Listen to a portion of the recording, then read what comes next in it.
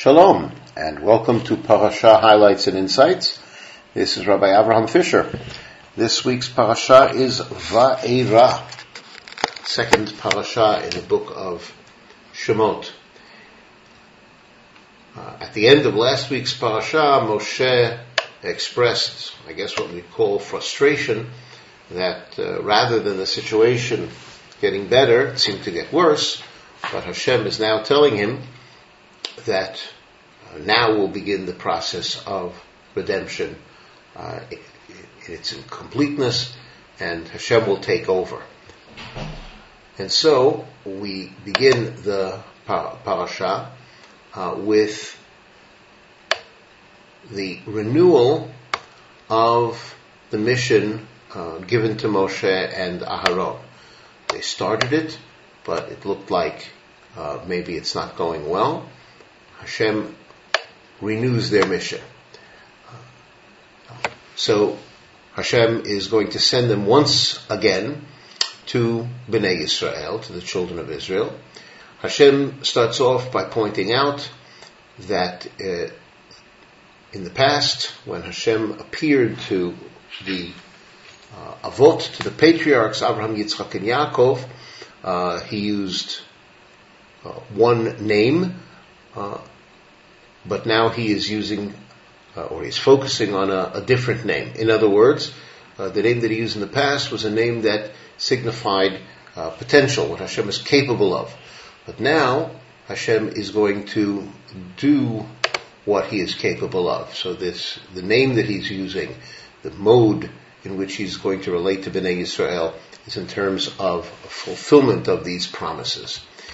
Hashem points out that he established his covenant with the patriarchs, but now he is ready to fulfill that covenant, and Hashem uses various terms of redemption, 4 terms of redemption that refer to the actual exodus from Egypt, taking them out of Egypt, and the 5th one, which is the ultimate goal, which is to bring them to the land that Hashem had promised to Abraham, Yitzchak, and Yaakov.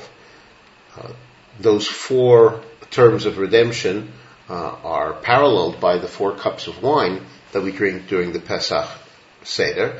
And the 5th cup, about going into the land of Israel, that is symbolized by the cup that we pour out for Eliyahu Hanavi, who will be the harbinger of Mashiach, but we don't drink it because Mashiach isn't here yet.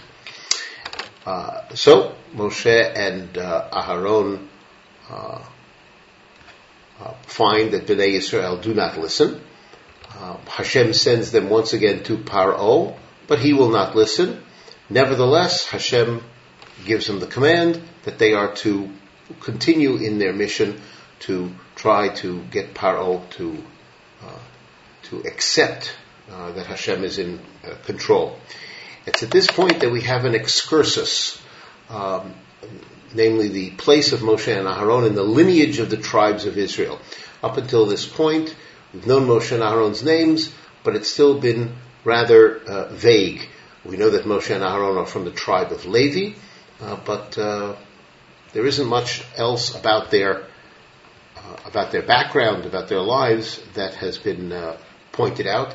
And so now that Moshe and Aharon are really beginning the process of redemption, their mission is going to continue step by step after the initial setback, which Hashem knew about, of course. Now that they're beginning this redemption, we get to know who they are. Now, Moshe and Aaron are from the tribe of Levi, which is the 3rd tribe. Out of respect for the 2 older tribes, we hear about Reuven and Shimon first, and their descendants, those who went down to Egypt, and then Levi. And there's more detail about Levi.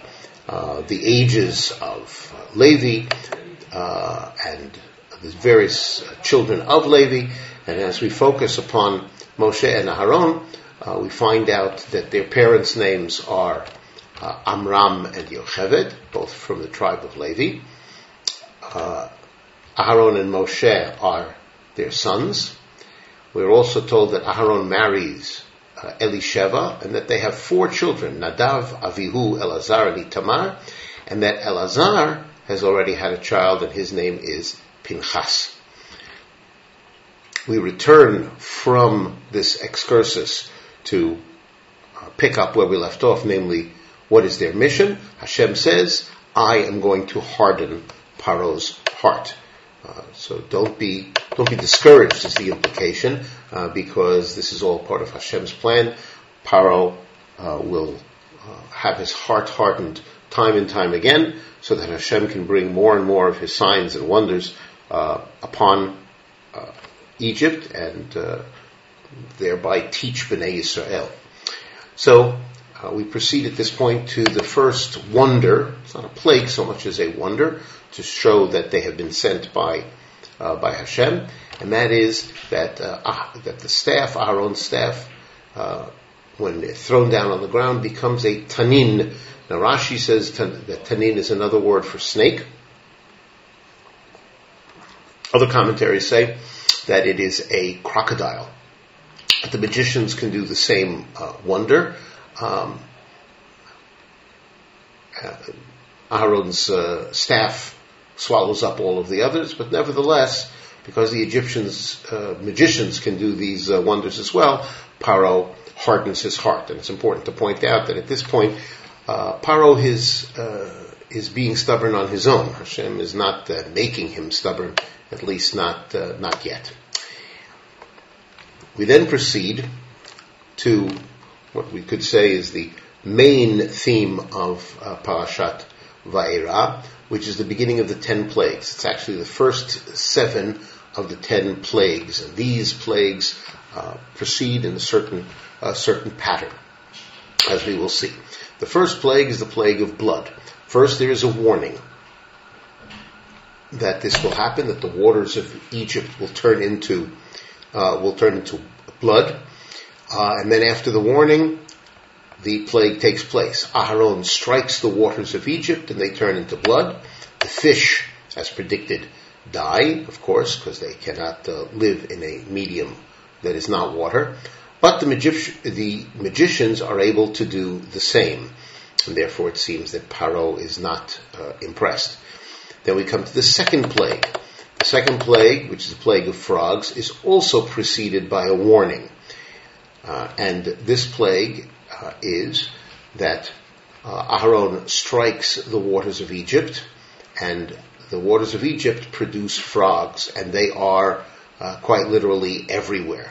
Once again, the magicians are able to do the same, so it is a little less impressive. However, Paro wants the frogs to be removed, and so he asks Moshe to pray for him to remove those frogs, and Moshe does remove the frogs, but once again, Paro hardens his heart.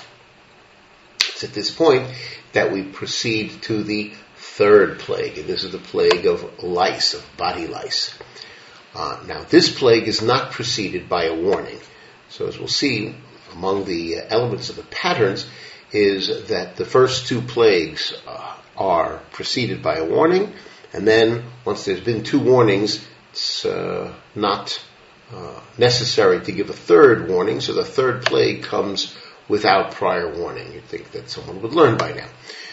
And so the third plague is the plague of lice. Aharon strikes the dust of Egypt, and it becomes lice, and lice, its body lice, are everywhere.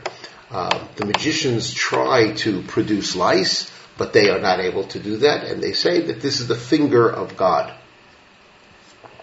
Clearly they are impressed, but when the plague goes away, Paro once again hardens his heart. And I repeat, at this stage, it's Paro who's making himself stubborn. We then proceed to the fourth plague. So after a series of 3 plagues, 2 with a warning and the third without a warning, we start again a series of 3, which will be 2 with a warning and 1 without. So this plague is the plague that is preceded by a warning, and this is the plague of Arov. which most commentaries, based on the Midrash, understand means a mixture of various wild beasts, which will endanger the land of Egypt.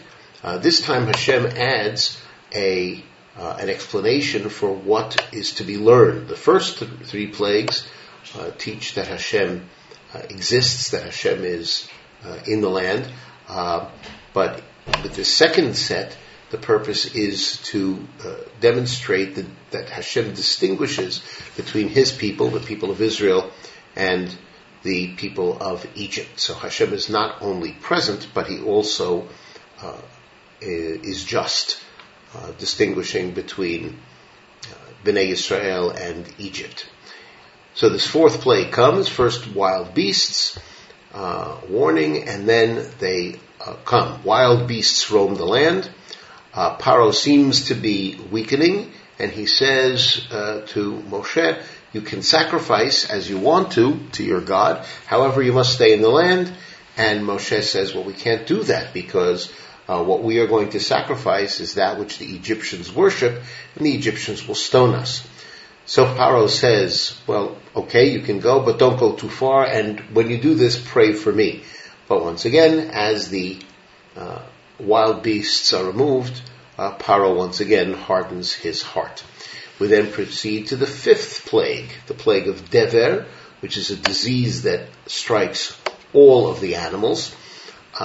It is preceded by a warning, and because Hashem is demonstrating that He distinguishes between how He treats Bnei Yisrael and how He treats the Egyptians, He says that He will distinguish His people's cattle from the cattle that belong to Egypt.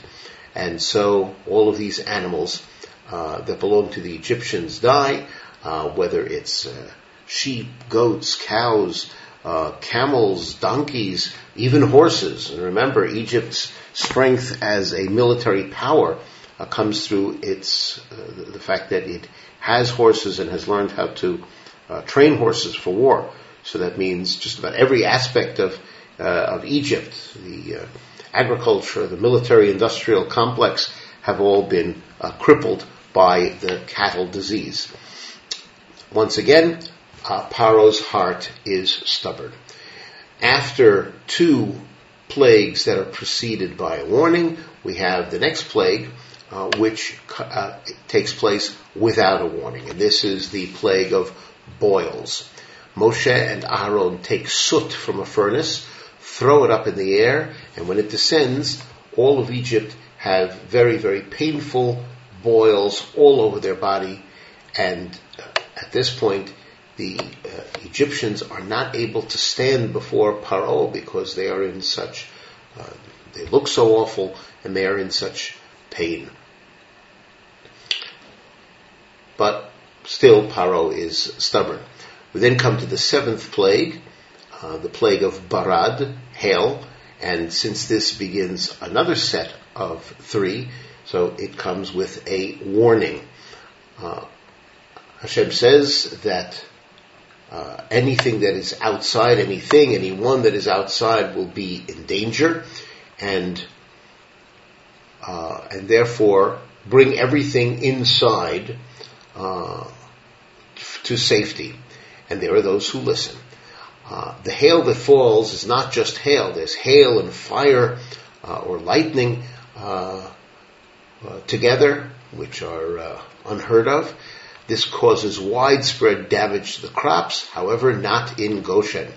And Moshe stops the hail, but once again, Paro's heart is stubborn. And this brings us to the end of Parashat Vaeira.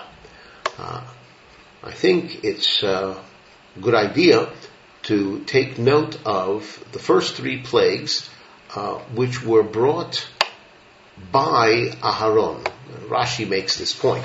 He says that the first plague, which is turning the water of Egypt into blood, and the second plague, which is taking the waters of the Nile and having them produce frogs. So both of these are a plague that is brought upon the waters.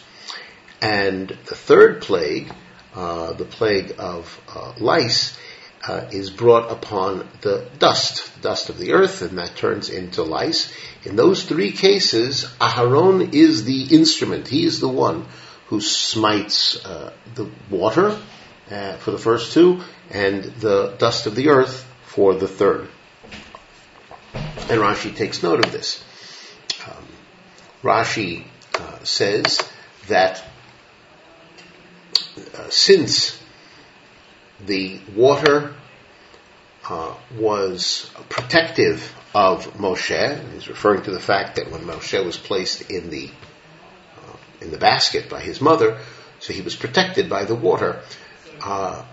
So therefore, it's not proper for Moshe to be the one to bring about the plague against the water in the case of the first two plagues, that is to say, blood and frogs.